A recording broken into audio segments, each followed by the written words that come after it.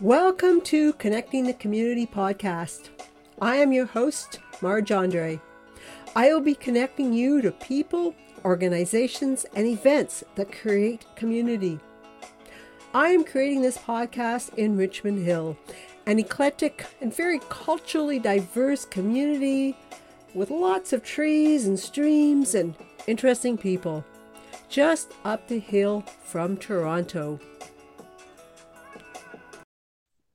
On this podcast, I will be talking with Eiko Odea and Tamuna Ore Fury.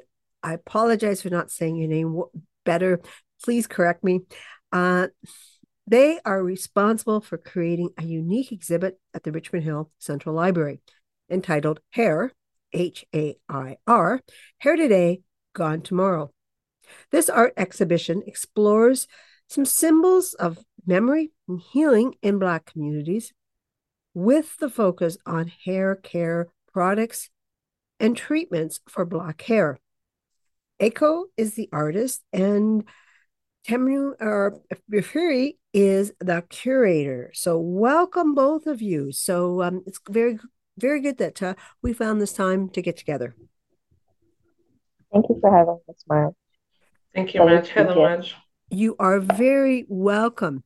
So let's start with both of you telling us a little bit about yourselves. Well, my name is Ehiko Oje. I'm from Benue State, Nigeria. I was born in Lagos, Nigeria, Surulere. I moved to Canada in 2015 to pursue my 12th grade education, and I was in Hamilton at Columbia International College. And then I applied to OCAD University in 2016. And when I got into the program for drawing and painting and minor in creative writing, that's when I started taking arts more seriously. And since then, I've been a multidisciplinary artist. I've been painting for the past 9 years. And some of the major themes explored in my work is hair, decolonization, health and wellness, and family, memory, and play. I love to experiment with my work. I feel like my work has a little bit of play and mysticism mixed in it, and I do art full time, and that's a little bit about me. Okay, very good. Well, we'll ask you some more questions shortly. Temura B. Fury, and please say your name correctly because I'm getting more and more frustrated at my inability to say your name here. Okay. That's fine. I think sometimes the things it's just practice, especially when it's new territory. Yeah. My name is Tamuno Ibifiri Fumbo, also called Fury, which is from the last four letters of my name. Okay. I'm from southern Nigeria and I moved to Canada. It's been a bit over 5 years now. I work in the arts and culture and media ecosystem. I'm an artist myself too, and a lot of my artistic practice is documenting everyday life and the ways that we explore the world as human beings in community with people and also in the spaces that we engage with. I also work as a cultural manager and curator, so working with artists and supporting artists and cultural spaces on how to actually develop artistic and cultural work and also like helping basically anything creative, anything culture, basically working with people to develop creative practices, to develop creative projects, and also to curate exhibitions that align with our values. And yeah, those are some of the work that I do. Very interesting. I believe we're quite fortunate to have you have this display at the Richmond Hill Central Library. Can you tell us, what motivated you? What happened to have this exhibition created and come to Richmond Hill? So, what happened was I got contacted by Annette through the Richmond Hill Public Library because originally I was there last year, August, receiving I was receiving, I wouldn't really call it an award. It was more like a certificate of recognition from the MP of Richmond Hill. For one, they were doing their Emancipation Day events. That's what they were doing. And they wanted me to show some work for the Emancipation Day events, and that's how I connected with Annette. And Annette wanted me to show work at the Richmond Hill Public Library for December because it was celebration of Kwanzaa.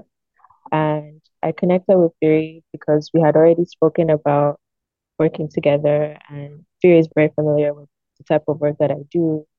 And leading up to this exhibition, I had a solo exhibition at 401 Richmond titled Our Hair Holds Memories. And Fury was one of the main people that I consulted with throughout before the exhibition, during the exhibition, and after the exhibition. So it just felt right to bring her onto this project, not just as a curator, but also as someone who like did the creative direction and managed the whole thing.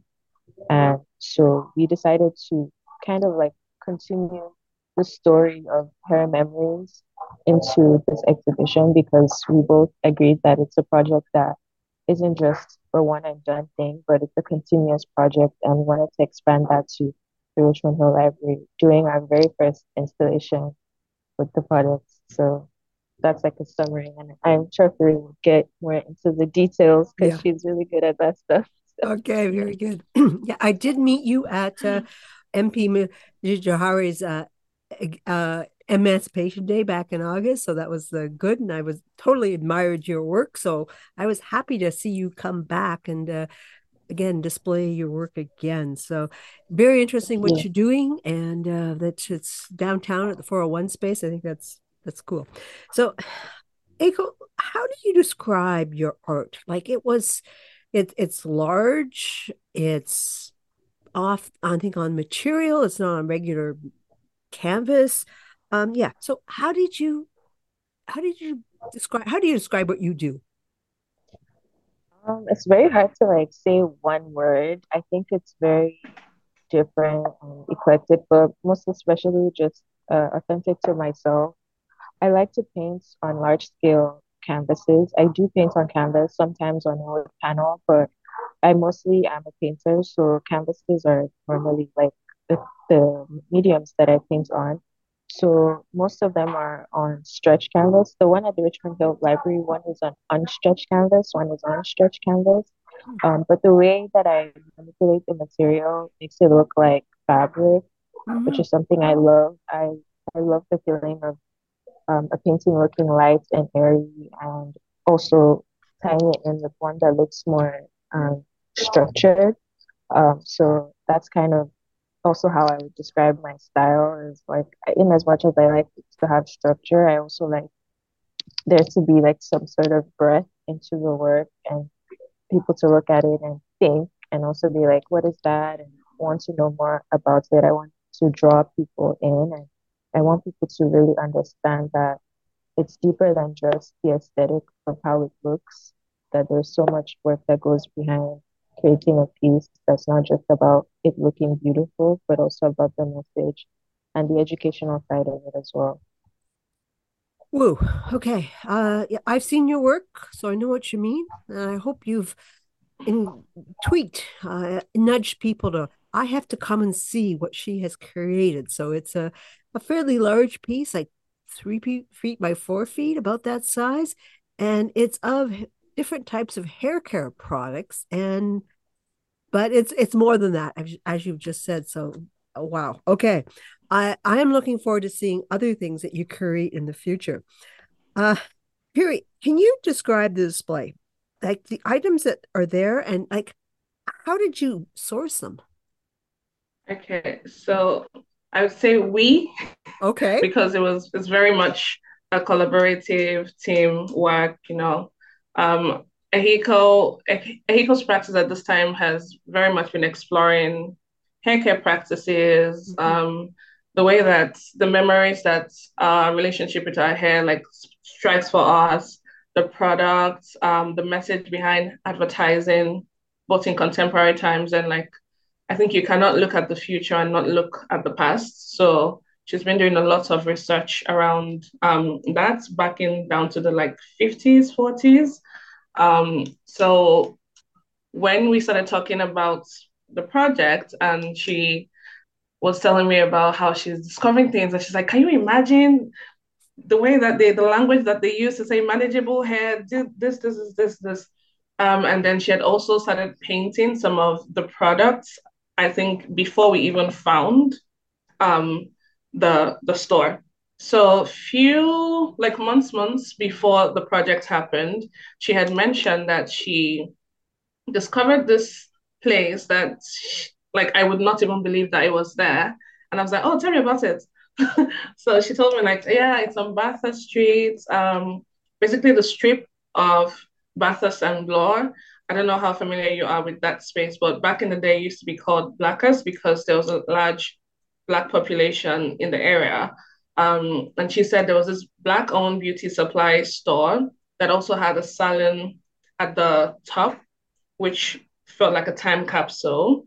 And she went in there, and all the things that she had been finding online and she had been painting but had a hard time sourcing, she found them there miraculously somehow. Mm-hmm. So she had gone there a couple of times when we were working on this project and just generally thinking of how to expand on her research. We went there and then were able to find some of the products. So those were where we got the products that are displayed and some of the magazines that are also like displayed in there, because finding those products was just a way of also like physically seeing these things that some people have heard about. I think in her exhibition at Ban Gallery, Our Hair Holds Memories. The products were not in there, but the paintings that she had of some of those products were there. And a lot of people's feedback were, "Oh my God, I remember this, or I haven't seen this in a very, very long time." So finding those products was also a way of showing these things in real life, because a lot of them have also gone in extinct. A lot of them have either been remodeled, but the store has been here since the 70s. Unfortunately, now they're closing. So we decided to get some of those as archival materials. And it just made sense to also add them in the show since we're talking about hair today, gone tomorrow, which was referencing the fact that things are here today, but in this context, hair. Um, Also, Ehiko kind of triggered that title. So that was really beautiful when she mentioned that. So finding these archival products and then having Ehiko's paintings and digital pieces that she's made in contemporary time side by side just made sense for contrasting Gone Tomorrow, because tomorrow some of these things are no longer existing, and what's here today, and like how we're sort of preserving that memory. And I think when I'm thinking about it, it makes sense that it was in a glass case because it's almost like a showcase of what was and what is. So that's how we source the product, and that's the thinking behind that. Woo, you said a lot there. That was very, very, very interesting of what is there. Okay. There is a company text, actually a lot that is said there. And it asks us to reflect on both hair care products and the look of the hair that is wanted, or I guess I should say was wanted. So can you expand on that, this idea of how we're supposed to have how the hair is supposed to be? Well, I can only really speak on again, like melanated hair, because it's a very unique type of hair. Like my hair defies gravity, like I always tell people. So I think like when you look at the exhibition, we're talking and touching on beauty standards and how they're forever evolving, forever changing, but also at the same time, we're touching on the fact that people are now embracing a completely different standard of what beauty means to them now. So embracing what naturally grows on their head, or embracing hairstyles that have always existed, like braids or like sew-ins or wigs. These are things that we have adopted and we're still using now, but more people are cautious of where they're sourcing their materials from. So that's like what I can speak on to that. I'm sure Fury has some other stuff to share as well along. those lines. Yeah, thank you, Hiko. I think part of that text was also we're hoping that people, like Hiko mentioned, outside looking at the products, can also think about the relationship that they have with their hair and this product. For some people, especially people with melanated hair, a lot of times some of these products were used to manage, quote unquote, our hair and to like, or your hair is too wild, you know, and to like tame it. So, yes, it's supposed to make them beautiful, but it's a complex relationship that some people have with some of these hair products and just with hair in general. And Ehiko's practice does also embody using herbal, thinking of organic and herbal ways that we can return to nature through the way that we care for ourselves and the way that we care for our community. So we part of the broader picture of these projects too is also continuing to explore how can we naturally care for our hair and how can we also think of um, more sustainably and non-toxic ways to um, care for our hair and to remember our hair. And I think some of the products, if you look closely, it's also a thing of language and marketing and like how these products are being marketed and who they're being marketed to and the content that's inside, which sometimes we don't pay attention to it because we just know that, or if we use it, it's supposed to give us quote unquote manageable hair. It's supposed to make us look beautiful because from advertising, they're saying that we don't look beautiful enough because we have this hair, which we don't agree with, So it's also like a way of nudging people to critically think about the products that's being used, the people that are making this product, and like the layered harm that these products have caused. Because I think we were at an exhibition opening for her show with Live Edge last month, time flies. Um, and we got to speak with somebody who said that someone from his family had this factory in Jamaica where they made hair products. And in that conversation, was like, yeah, some of these products were so toxic, but at some point they couldn't care much because they just wanted to make money, and I don't know that we were shocked. We were not really shocked, but it was also just jarring in real time to have someone talk about this and to also talk about the privilege because he is a white person and those people who he's talking about are like mostly Caucasian people.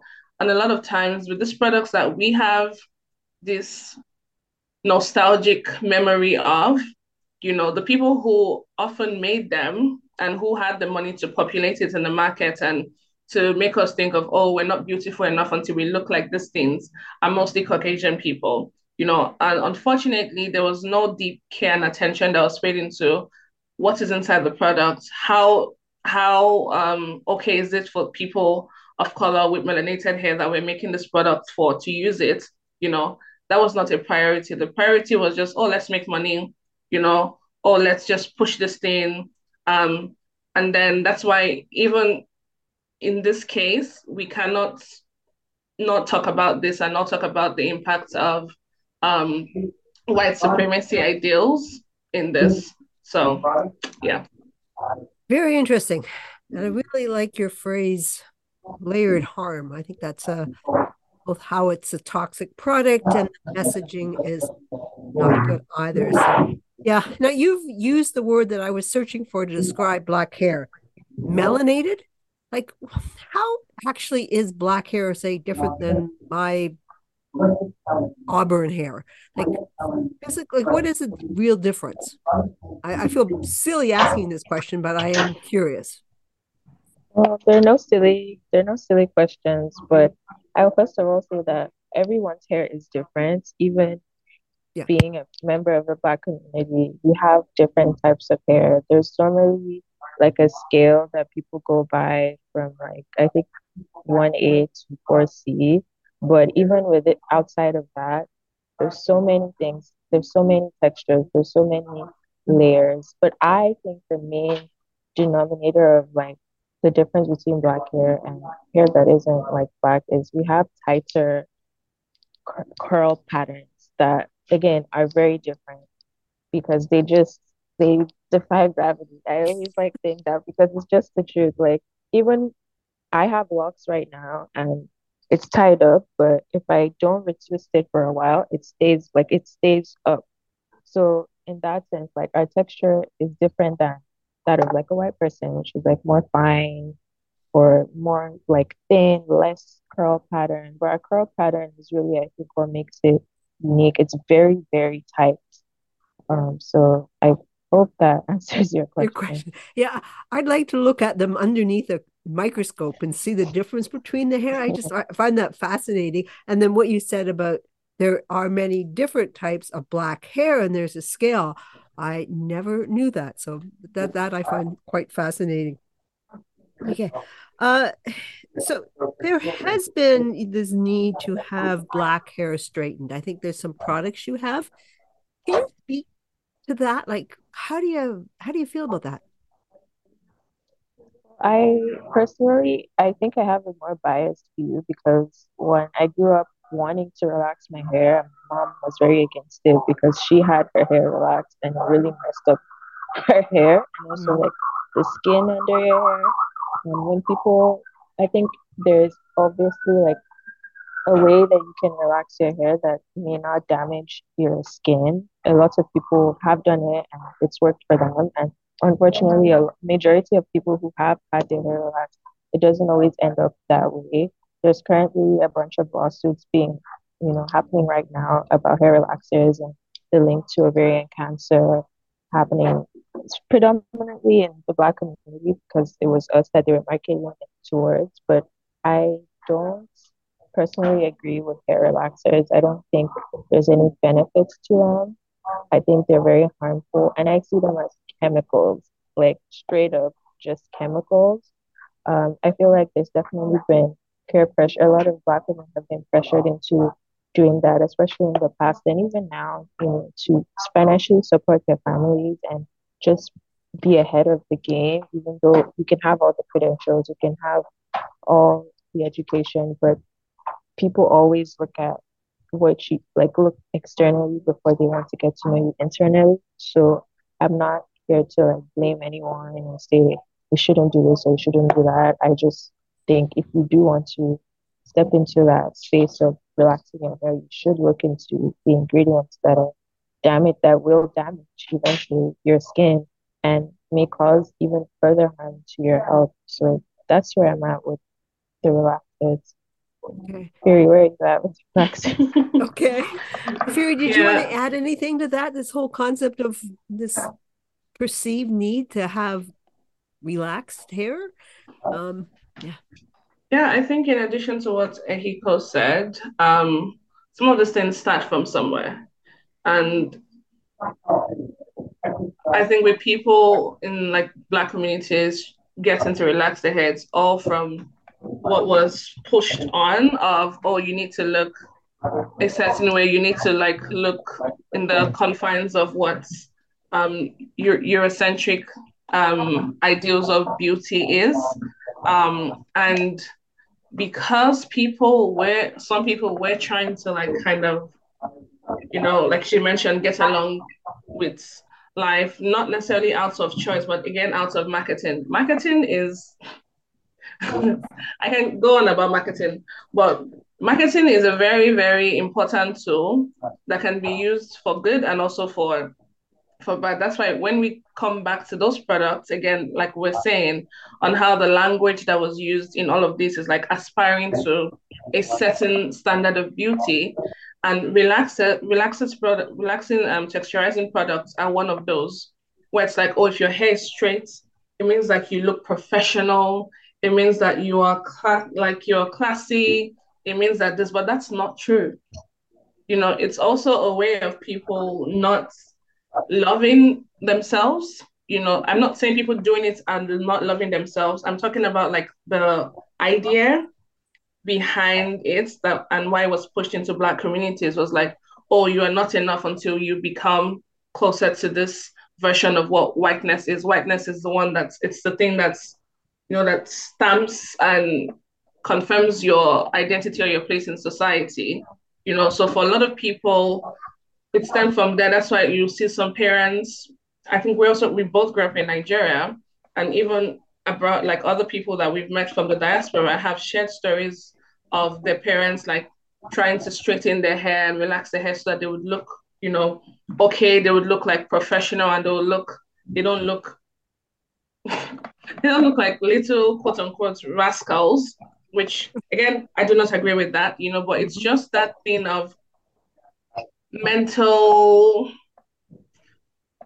It's like you over time, what's this word where you internalize internalize things, even if you do not really like agree, but because you go to spaces showing up as your full self and you get hit with a lot of barriers, but if you tend to look closer to, you get access to certain opportunities, which I see the way that is also changing, which I'm very happy for, because I think we should be able to show up as ourselves, and we should be able to, love the body that we're in, the things that come to us natural, and no one should be a determining factor of why we're accepted or if we're enough or if we're complete or not.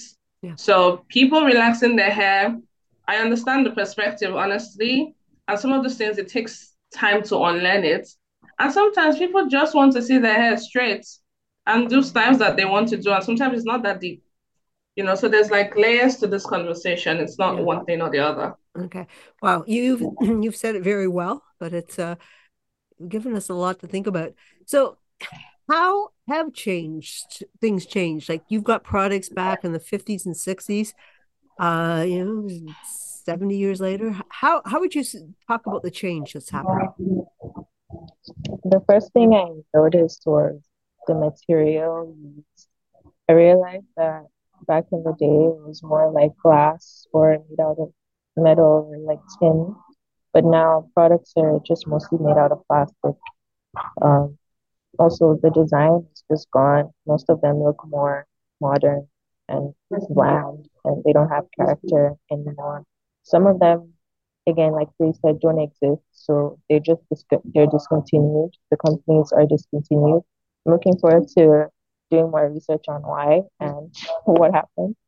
But it's mostly the designs are different. The marketing is still the same, still pushing different narratives, but the ingredients are also different. They've added more into it. It's harder to read. It's harder to pick out what is what.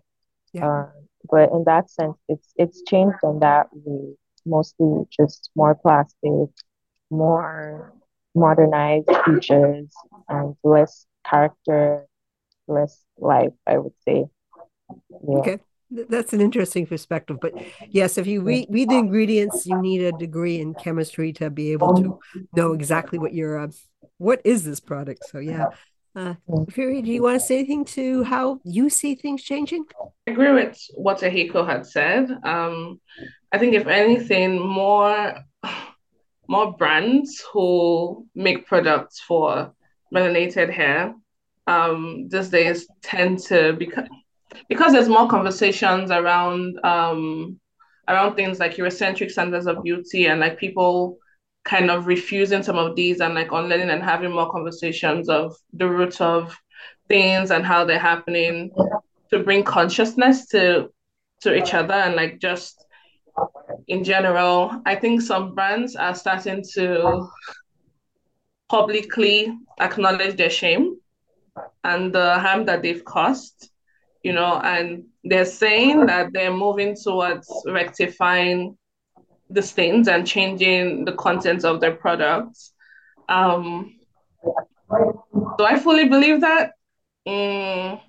Because some of these things is performance, as we have seen over the last few years, especially since 2020, when there was the whole thing with George Floyd and just in general.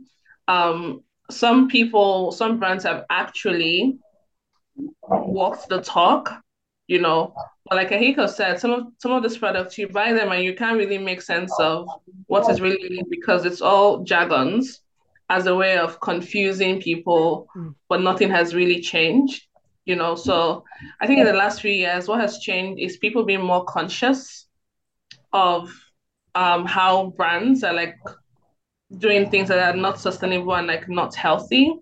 And people also moving towards making their own organic homemade resources for their hair, and also like taking care of each other more, and looking out for each other in relation to like hair and beauty. I think you found that more smaller businesses have come up, who are transparent about the products that they use and the content of their products. And yeah, it's keeping the bigger brands on their toes, even though unfortunately they have more money. Because they have more money, it means that the products are more cheaper and they can take the products to stores like Walmart. So you can't fully blame anybody who is not moving all natural products, because some people, we have to be realistic too. We live in a capitalist system where everybody cannot afford things and things are expensive. So some people have to use these products because that's what's affordable for them and they don't have an option. But these are some ways that I think it's changing. Okay. Thank you for all that information and reflection on things. So, Eiko, I'm just wondering what you're working on these days. I'm mostly in the studio these days, but I have two big projects coming up. The first one is I will be participating in the Design Theo Festival this year. It's launching January 19th. I will also be giving a talk slash a tour of my exhibition titled Golden Beauty Supply, which is again paying homage to West Indian Golden Beauty Supply on Bathurst Tambora, the same place where I sourced most of my, resources for my show and images from the show at Bathurst Tambora. The beauty supply store we've been talking about, basically, it's going to be an installation on that, touching on my own take of it today, because now that I live in it's the 2000s and it's not the 1970s anymore, drawing inspiration from the hair salon and also the beauty supply store. I would be recreating an installation of Golden Beauty Supply. So that's for Design Theo. And then I will be participating in Artist Project this year in April, which is like an art fair. It's my very first art fair, so I'm really excited to make new work and show new work and connect with different artists and people and just get more people to see the work. Because I like to say it's not about me, I'm just there to create whatever visions God gives me, and then it's up to the curator, it's up to the audience to, take what they can and make sense of it. And I'm looking forward to doing more of that this year, more work and less like deciphering. I think most of the times people think artists are supposed to know exactly what they're doing, everything pretty detailed, know the next step, know the next move. But for me, I really just want to enjoy the process of creating and focus on creating, just pushing work out and seeing what comes up for me once the work is already birthed, if that makes sense. Okay, no, interesting. Now, is any of your work for sale? Have you made prints of anything? So I do have work for sale right now. Oh, I actually forgot another exhibition. Okay. There's another exhibition happening on the 26th with Abozo Gallery at Richmond Hill. There are pieces there for sale, mostly paintings. And then I just finished another group show with Samara Contemporary. They have some of my paintings available as well. And I'm also with another store at Stacked Market called The Gift Shop. There I have some limited edition prints that are signed. So people can purchase some prints from there as well if they're interested. And if anyone is looking to buy paintings that are not shown anywhere, they can contact me or contact Fury and I'm sure Fury would love gladly give us more Okay. information. Okay, wow. So your art is displayed all over Toronto and such. So yeah, that's very, very good to hear. So that's great. Okay, for both of you, is there anything else that you wanted to add? The only thing I would really add is people should see the show if you're in Richmond Hill. Definitely let us know what you're thinking. I'm sure the our emails and contact information would be in the show notes. And if you have any interest in chasing any of vehicles work, contact us. If you have any interest in learning more about the project, also expand and be involved, think about their own experiences with hair and beauty. So we will be open to doing more programming and also like having the show travel, to more spaces. And then Hiko also runs workshops using like collage, painting, and all of that. So if it's something of interest, contact us. We're always happy to figure out new partnerships and ways to continue to, take the word out there and the work out there. And yeah. Oh, there's a workshop coming up in with the library. So I'm sure Madge will also add that to the show notes for when the workshop is. Um, yeah, and just follow through. It's a great year and life is good. Good. Very good. Okay. Just to say, the workshop is February 10th, and thank you for reminding me of that. Okay, yeah. So February 10th, is it open to anyone? Did anyone sign up? So it is for youth.